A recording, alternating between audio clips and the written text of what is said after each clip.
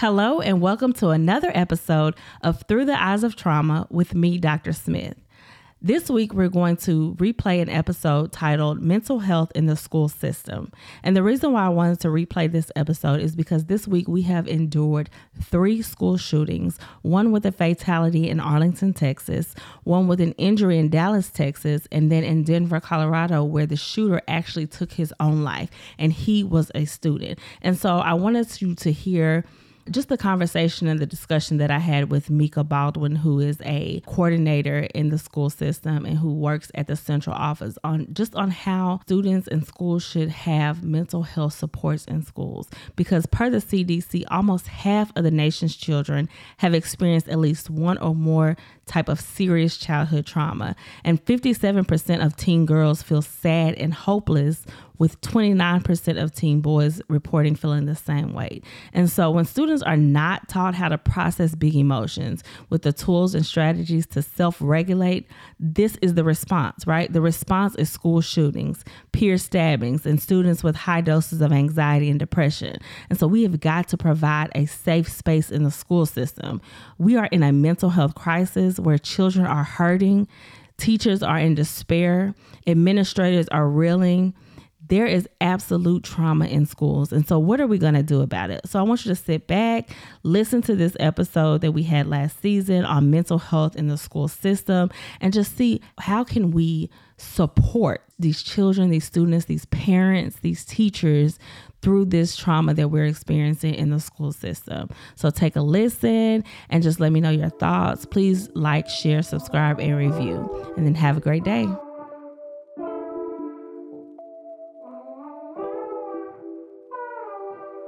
Welcome to Through the Eyes of Trauma, an Inner Ear Agency production, where we engage in discussions regarding the impact that childhood trauma has on education, life, and living.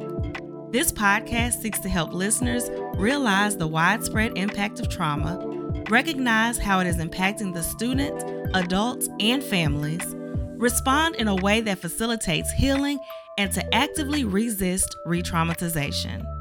Join us as we tackle the hard conversations, but give tools and strategies to help you cope and begin your journey towards regulation by healing first and educating always. To receive professional development, consulting, and childhood trauma intervention services, please visit us at innerearagency.com. That's INNEREAGENCY.com. Let's get into the conversation. Hello, and welcome to another episode of Teaching Through the Eyes of Trauma with me, Dr. Smith. Today, our topic is mental health in the school system. Our essential question is, how evident is the need for mental health supports in the school system, and what are we going to do about it? This episode seeks to bring awareness to the need for mental health supports in schools. Our special guest is Mika Baldwin, who is a district specialist. Welcome, Mika Baldwin. Good afternoon, Dr. Smith. How are you? I'm good. Thank you so much for being here. I really appreciate you taking time out of your, busy schedule to join us here to have this conversation. So can you please tell our listeners a little bit about yourself? Yes, ma'am. I'm so young, but it's hard to believe I'm in my 14th year in education, and I've worked from teacher to instructional coach to AP intern to now a district math specialist. So I've held a few positions and been able to help teachers in many different ways. Oh, I'm sure in your 14 years. So can you tell us what got you coming into the field of education? It's funny because I was not supposed to be in education. I started off in insurance, believe it or not. I wanted to be an agent. So making sure that I came into something, I was focused on, making the big bucks, Dr. Smith. And in education, sometimes you don't see those big bucks. So I wanted to be a State Farm agent. And that's what my background is in. That's what I graduated from college with. Marketing and insurance were my 2 majors. So I wasn't happy. I wasn't fulfilled. And I knew several educators in my circle. They loved it. So I was like, maybe I should give this a try. And if I'm good at it, I'll stick to it. And Mhm. if I'm not, I'll go back to insurance. And I'm still here 14 years later. That means you're good at it. And I'm I'm sure, fine. the people that you encounter on a daily basis are blessed to have you, because people like you are needed in this field, right? Thank Education you. is, and I say it all the time, it's a tough job, but it's a hard job. It's a job of the heart. And I think you have to have a heart for people, for education, and for just the foolishness that educators put up with on today, to be able to stay, especially 14 years um, in this field. And so that kind of alludes to what we're talking about today, with just the things that are needed in the education system today, especially regarding mental health. And so I want to read a quote that says, "There is always a human need or undeveloped skill behind a frustrating behavior." And that is by Angela Pruitt. And I thought that was befitting, because last week we talked about how behavior is communication. And so I think this quote says that there's a human need or undeveloped skill behind a frustrating behavior. Right now, people in education are frustrated, right? Very, They're very. extremely frustrated. And I saw some statistics that say 1 out of 4 high school students struggle with depression. Teen girls twice as likely as boys to report feeling depressed or have anxiety. That's a lot. Think about the number of students that we have in high schools. And not even in high school, but now is becoming more prevalent in the middle school area, and even in elementary, where students are depressed, or they're anxious, or they show some signs of mental health challenges, and we're not prepared to deal with that, right? But there's clearly a need. There's clearly an undeveloped skill that's happening in the school districts. And obviously, like we talked about, the high level of frustration in the school system today stems from something. So what would you say is why a lot of people who are in education are frustrated? I think a lot of people that are in education are frustrated. It's simple. I don't feel like we're appreciated. I don't feel like we're heard. I don't feel like we're seen. And, during the pandemic, we were the heroes, educators were, you Yeah. know, praised, and, everybody wanted to, be around us and support us. Now it's different. So, Mhm. being in education now, you just feel like, as we're trying to bounce back from what happened during COVID, you don't feel the support coming from your parents or the state. I absolutely agree with that. And, I've been speaking with a lot of educators, a lot of teachers, on just the complaints that they've had, and the sentiments really remain the same, right? It's the lack of appreciation, the lack of support. But another one that really, that really resonates with me is that they say student behavior is out of control. Student behavior Oh is my out of gosh. control. Oh my gosh. Yes, yet the consequences and the administrative support is all but non-existent.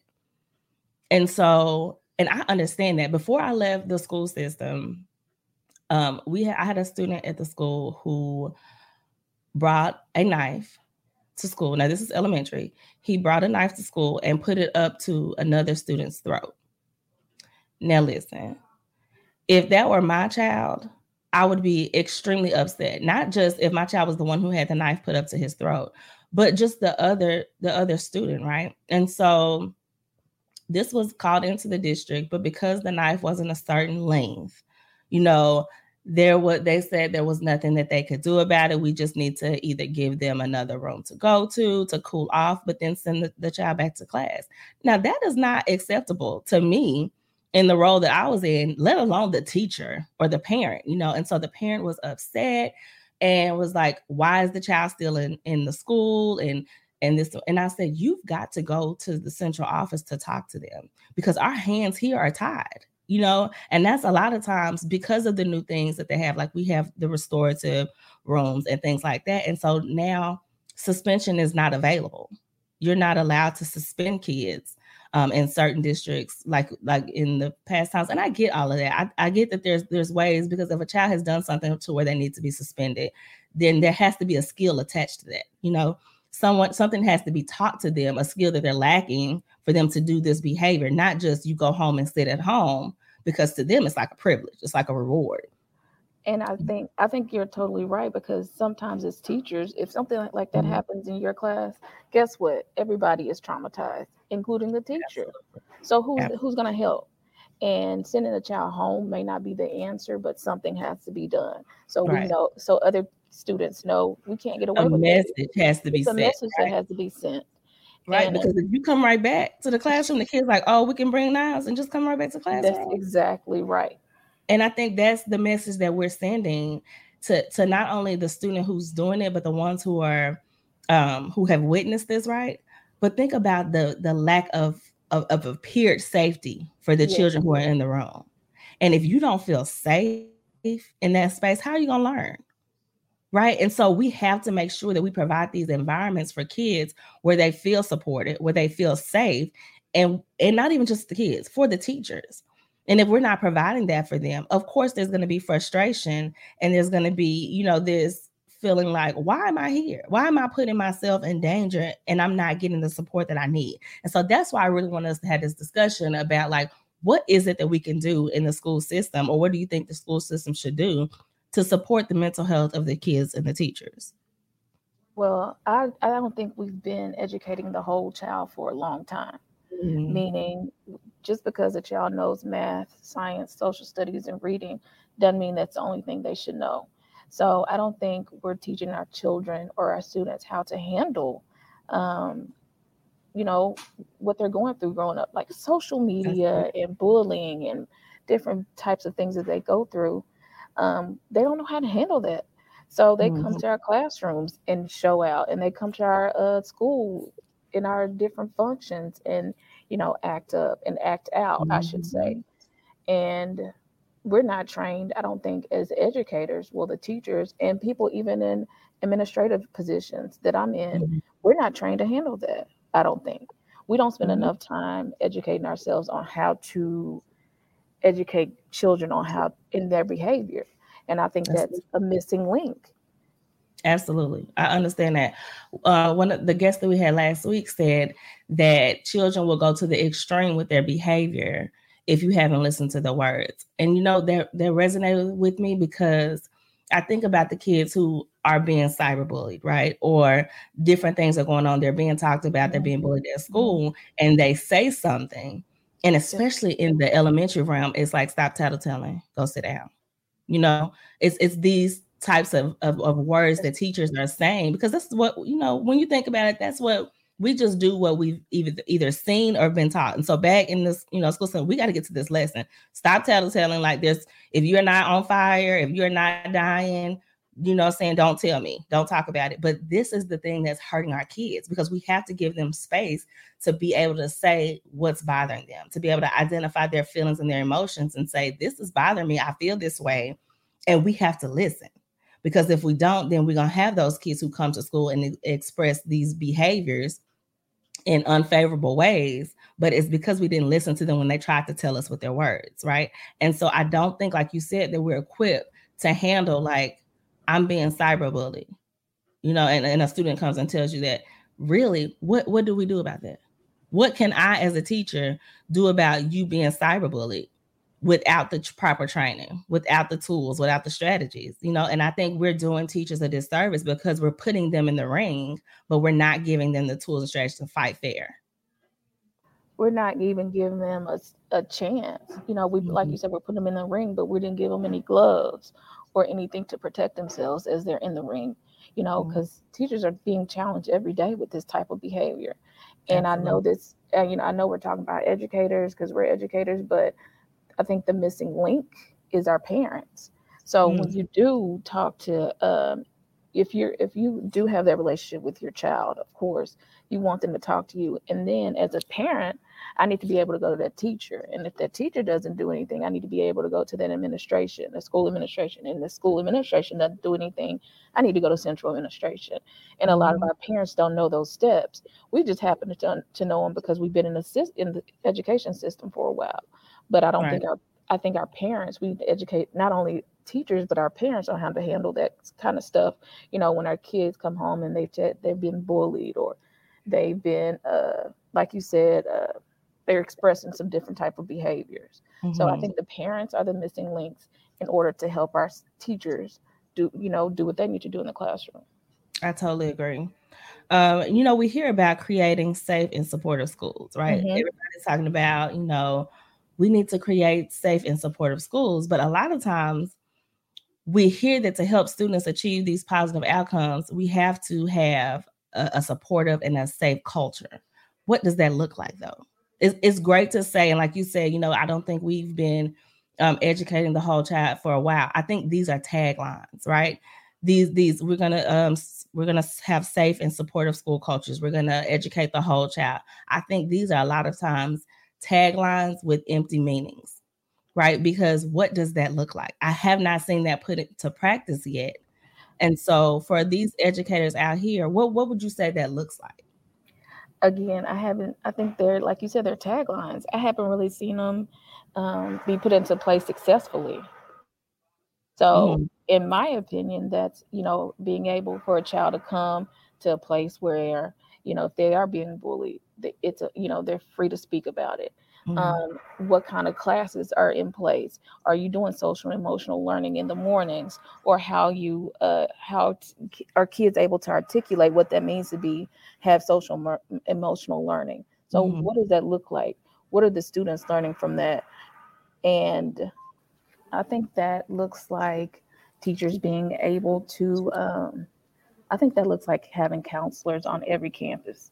We don't put our money where our mouth is. So Mm-hmm. having counselors on every campus. Like I said earlier, educating the whole child. So if I'm going through this situation, this is how I should handle it. Mm-hmm. Having, just teachers building relationships with those students so they do trust you when they are going through something like that and will come to you. Right. So school is extremely hard to get through anyway, right? But especially when you're dealing with mental illness. Mm-hmm. And so I feel like we have to give students and teachers access to, like you said, to mental health supports in the form of trauma coaches. We have instructional coaches that help teachers to be able to provide effective lessons for, math, for academics. Mm-hmm. But why not have trauma coaches, right? We need coaches to be able to help teachers and support teachers when they're trying to deal with a student who has mental health issues or exhibits mental health issues, but hasn't been diagnosed. But also to be able to get through that and get the healing started, but also learn, right?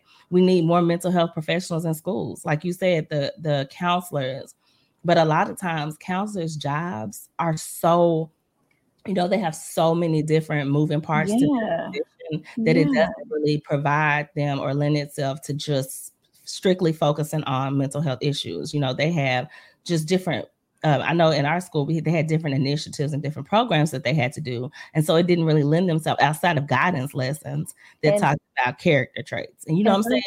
Sometimes those counselors are not trained in that. So you need specific, absolutely, intentional, targeted counselors. Absolutely. Or school psychologists, having a school psychologist in the building to be able to be an extra layer of support for the counselor. Mental health days for teachers. Teachers need mental health days so that that they're not docked for. You know what I mean? I think this should be a part of the support for teachers. They need mental health days. And then just be able to say that out loud too. Absolutely. That I need a mental health day. I need a mental health day, and not be looked at, you know what I'm saying, in a way that is like, really, this, you signed up for this. No, we didn't sign up for this, right? And then I think just more access to mental health tools and strategies. We have to give them access to those things, because if not, we're doing the students a disservice. We give them access to tools and resources, sometimes, some schools, depending on where you are, for them to be able to give effective lessons. A lot of times we have to purchase our own stuff, but we give them those things. Why not give them access to mental health tools and supports? Exactly. I don't think we make it, we're not intentional. That's the word I'm looking for. We're not intentional when it comes to mental health. We may talk about it at the beginning of the school year for an hour in a PD, and then we never see it again. So when we're hit with these different situations, we really don't know how to handle that. I agree. I absolutely agree. We have to identify, manage, and mitigate students' mental health issues before they escalate. I think that really is my goal with the Inner Ear Agency, you know, to be able to identify students' predisposition to mental health issues by analyzing the amount of adverse childhood experiences that they've been exposed to. We have to intervene on the student's behalf based on their needs. We have to respond to intervention, you know, in a mental sense. So just like we RTI, we respond to intervention as far as their academics. We've got to do that as far as their mental state as well. Right. Track the interventions that work best for that student, and then have that be a part of their record, right? A part of their academic record. So future teachers know what best works for this student, what's the best way to engage with them, or the things, not necessarily the specific things that they've been exposed to, but just giving them a sense of, as like the number of ACEs. Because, you know, if a student has 4 or more ACEs, they're 32 times more likely to have a mental health challenge or to have a behavior challenge. So knowing that, or having that information in a student's record that they've been exposed to 6 ACEs, well, right, you know, now I need to be on the lookout just in case they need extra support academically, in case they need extra support, you know, as far as their behavior, because they've had all these exposures. Now, that doesn't mean that the child is going to have these problems, right? Because there are a lot of kids who have been exposed to the same types of things, but their resilience is stronger. You know what I'm saying? They're able to bounce back to where it does not necessarily affect them in their everyday school life. But this, to me, lends itself to co-regulation, right? Being able to regulate with a group or with teachers, and co-regulation leads to self-regulation. Yep. It's self-regulation. If we're able to have these opportunities for students to co-regulate in their classroom with their teachers and with the people that support them, it will lend itself to them being able to regulate themselves when it comes to an emotional, you know, uprising or emotional, if they're in a hypervigilant state. So, you know, as we talked about last week with behavior being communication, it's interesting that the symptoms of tantrums and meltdowns mirror each other, right? So when a student has, and so I'm assuming this is more in the elementary realm, when a student has a tantrum, you know, those tantrums are controlled, they're purposeful, they may be frustrated at times, but they're aware, right, of what they're doing, and it's communicative. So they're communicating to you that I'm dissatisfied with something, either something that was done, something that wasn't done, something that I need and I didn't receive. But then meltdowns, and a lot of times meltdowns happen, you know, elementary through high school, through teachers, because we'll have meltdowns. You know what I'm saying? Yeah. Right. But those times when people are having meltdowns, they're dysregulated, right? They're emotional, they could be overwhelmed, and they're not necessarily aware, right, of what's going on. They're unaware because now they have been hijacked. They have been mentally hijacked by the emotion. And sometimes they become unresponsive. And so after the fact, they cannot talk to you because, right, cognition has flown away when they're in this hypervigilant state. And so you're telling them, you need to calm down. You need to think. That's the number one. That is the worst thing you could tell a person who is an adult. I don't want to hear that. Yes, yeah. Right. Sometimes you just got to let them make it, you know, and just support them and move them out of the areas until they calm down to be able to think about, you know, what happened. But the tantrums and meltdowns, they mirror each other, right? The things that they have in common is like you're irrational at that time. You cannot think, right? You feel misunderstood. It's exhausting, but it's communicating. Both of them are communicating lack of some type of skill, right? It's signaling a need. And so my question is, are we listening? This is what's happening from pre-K to senior year and even higher education. This is what's happening. People are signaling that there is a need. You know what I'm saying? There's a lack of skill somewhere, and we're not feeling that need. We are only concerned in the academic world with academics. You know what I'm saying? We're concerned on if you know a skill, if you've been taught the skill well, if you have been assessed on that skill, and you can provide us with the information that tells us you've learned that skill. Why not do that with mental health as well? It has to be twofold. Because we don't make money off of that, Dr. Smith. You better speak about it. We don't make money off of it. So we make money from test scores and all that good stuff. So if we're worried about educating the child, the whole child, that means we invest instead of having somebody invest in us. So I think that's where we are not willing to listen. only because, there's no money in that. We have to spend money. Um, and Mm-hmm. like you said, Wow. we're not listening because one of the things I really hate to hear people say is they're just bad.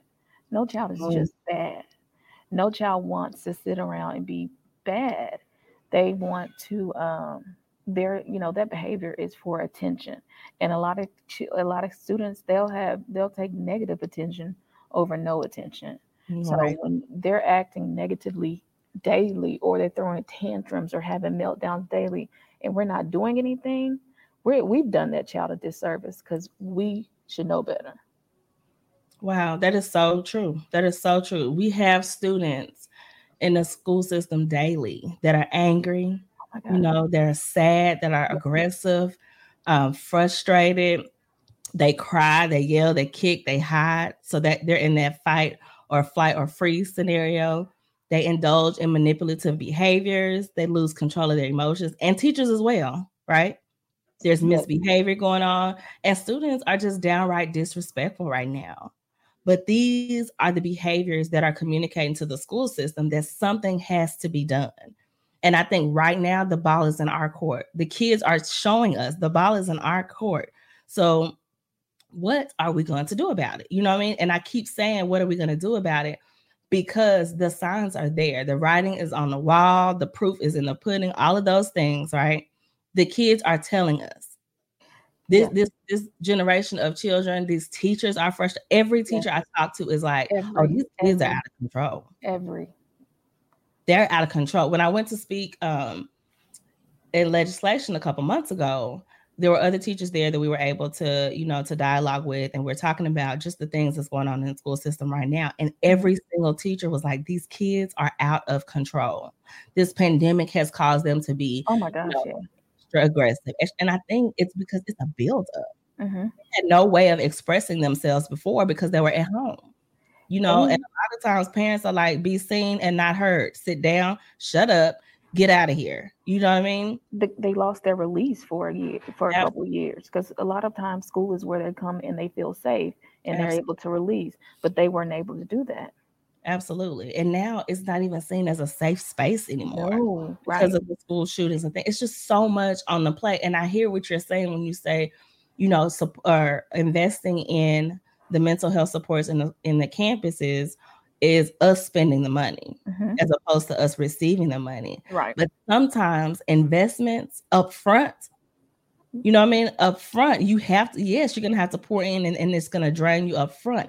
But the outcome, Yes. I think, is what's going to be the difference. And I think if we continue to invest in our school systems, invest in our kids' mental health, invest in our teachers' mental health, they wouldn't have to pay all of these things for us to have teacher task force to try to keep teachers on. You know what I mean? If Yeah. you invest up front, you won't have to do things like this. And I think right now we're in dire straits because we did not invest up front. Well, it's just funny to me how it's an incident or a big shooting or something that has to occur, and Mm, we'll get on it for 6 months. We're honed in on making sure that schools are safe and people have mental health days, and then it mhm. just fades away Yeah, because it's not anything that we're passionate about and that we really are something that's important to us. So to me, if it's not about math, science, reading, social studies, we kind of let it drop to the wayside. mm, that's good. That's good. I just really think it's important to remember that comprehensive school mental health services are essential. It's essential Essential. to creating and sustaining safe schools. And if we don't give increased access to mental health services in schools, I think, like you said, we're doing a disservice. It's vital to improving the physical and the psychological safety of our students and our teachers, as well as their academic performance and problem solving skills. I think it will help that. It will support their academic skills when they're mentally taken care of, when they're mentally supported. It will support their problem solving skills, and so they don't resort to just fighting or aggression when they're upset, but they can actually sit and have a conversation, you know what I'm saying, with people about things that they don't agree with.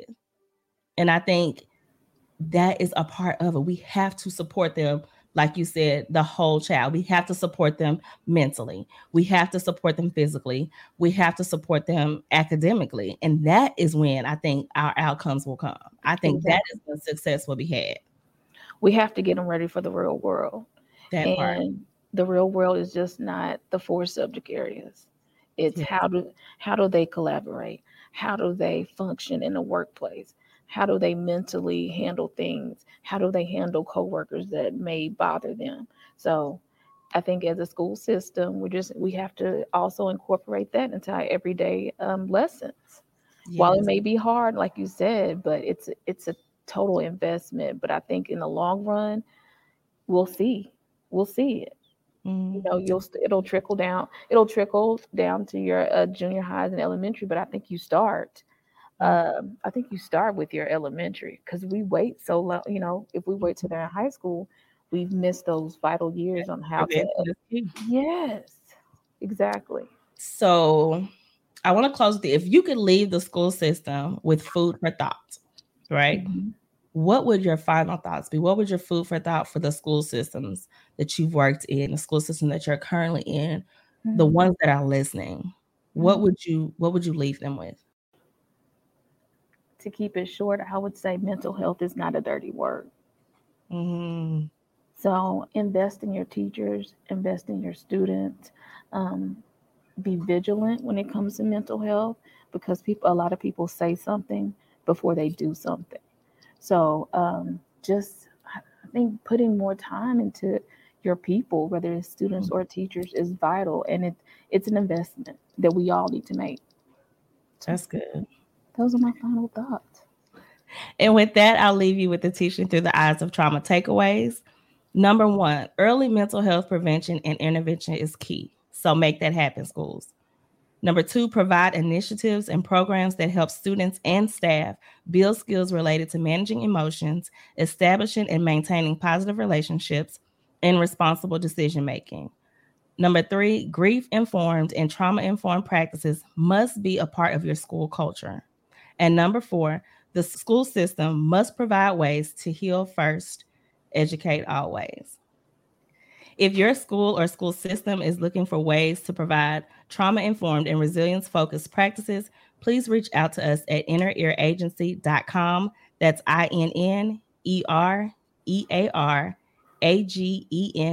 INNEREARAGENCY.com. Thank you so much, Mika Bowen, for joining us today at Teaching Through the Eyes of Trauma. I really appreciate the things that you have said, the things that we've talked about, and I really appreciate your candidness with us about the things that the school system needs to be able to support mental health in schools. Dr. Smith, thank you for having me. It was a good conversation. Thank you. And thank you so much for listening, everyone. We'll see you next week.